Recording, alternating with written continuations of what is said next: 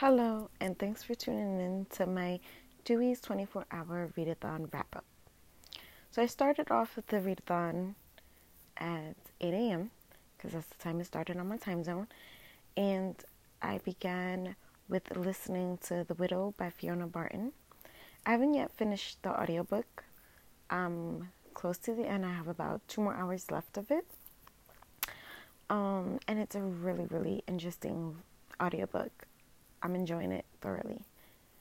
Then I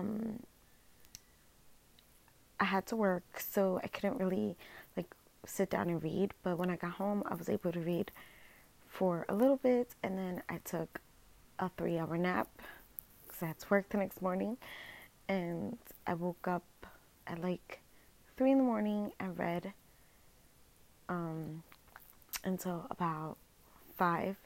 Took another nap and woke up at 7 and continued to listen to the audiobook, The Widow. So the book, I was able to finish the book. Let me get it. I was able to finish the book by Araminta Hall, and it's Our Kind of Cruelty.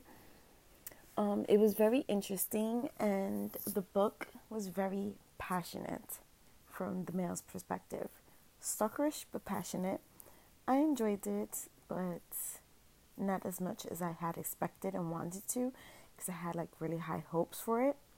But as a rating perspective, out of 5 stars, I would give it 3, because it kind of felt like it was just too much. It was too intense and stuff. So yeah, that was my take on it. But yeah, that was all I managed to accomplish during this readathon. I enjoyed it. I always look forward to the Dewey's 24-hour readathon, and unfortunately I had to work both days, so it made it fairly difficult for me. But yeah, I enjoyed it. So did you join in at the readathon? And what books did you read? Let me know in the comments down below, and be sure to follow my Instagram for xblessed, and follow my Twitter, which is _4xblessed. All right, have a good day, guys. Bye.